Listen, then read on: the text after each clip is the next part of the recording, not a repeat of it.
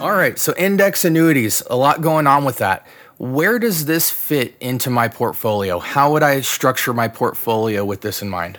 Excellent question, Alex, because one of the things, the only real negative of an index annuity or annuities in general is they have longer terms built into them. Right. Now, I kind of look at it comparably to like a bond portfolio. If you're in the older days, 10, 20 years ago, when people would buy individual bonds, they would typically buy 10 to 15, even some 30-year bonds, which are always way too long in my opinion. So let's talk about where we like to recommend the annuity and where it fits very well.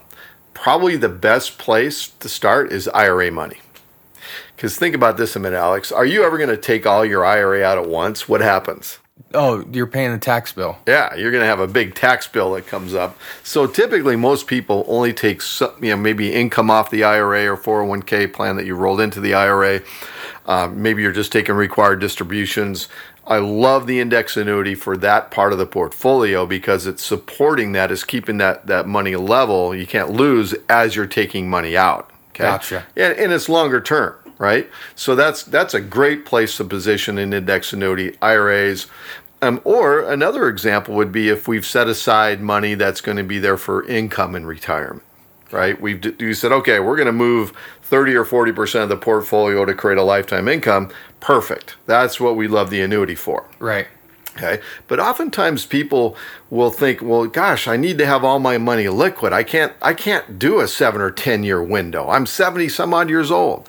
Well, that's really not the right way to look at this, because if you think that I have to have everything liquid, what are you going to give up? Growth, right? Okay. You're not going to make much money on that. Okay. Mm-hmm. So by partitioning certain parts of the portfolio for growth, then you still want to have liquidity. For example, we always recommend clients to have anywhere from about $25,000 to $50,000 liquid. Could be in savings, money market. Yeah, we're not going to make a lot of interest on it, but it's accessible. Yeah, it's accessible. Emergencies, travel expenses, the kids need some cash, whatever. So that needs to be there before you do anything. Right. Okay. Then you can look at it another way. You say, okay, and maybe I have my 2 to 5 year money. Now that you can be putting in something that gets you a little bit better rate of return. Sure. We're looking for even some CDs that are halfway decent. Again, we're seeing some fantastic fixed index annuity rates right now. A 2 year, a little over 4% as we speak today. 5 year, we're seeing a little above 5%.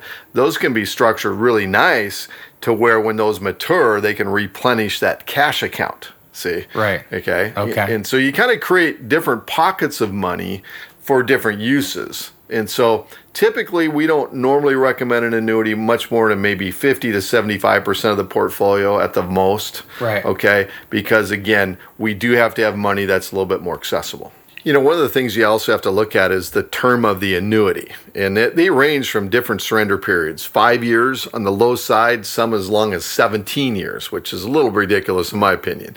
But where we typically find the sweet spot, Alex, is right around that 10-year surrender period, because then you're going to have the highest rate potential typically that's out there today. Not always, but most of the time we're seeing the little bit longer term annuity is going to have a little bit better growth potential than the shorter term. And if it's money that's kind of more growth oriented anyway, right, that can work just fine.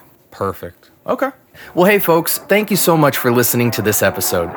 If you learned something today, please like and share the video with someone who might need to hear this information as well. If you have any more questions, feel free to reach out to us using the information in the description below. We'd certainly love to hear from you, and we'd be more than happy to answer your questions hassle-free at your convenience. Until next time, have a wonderful day.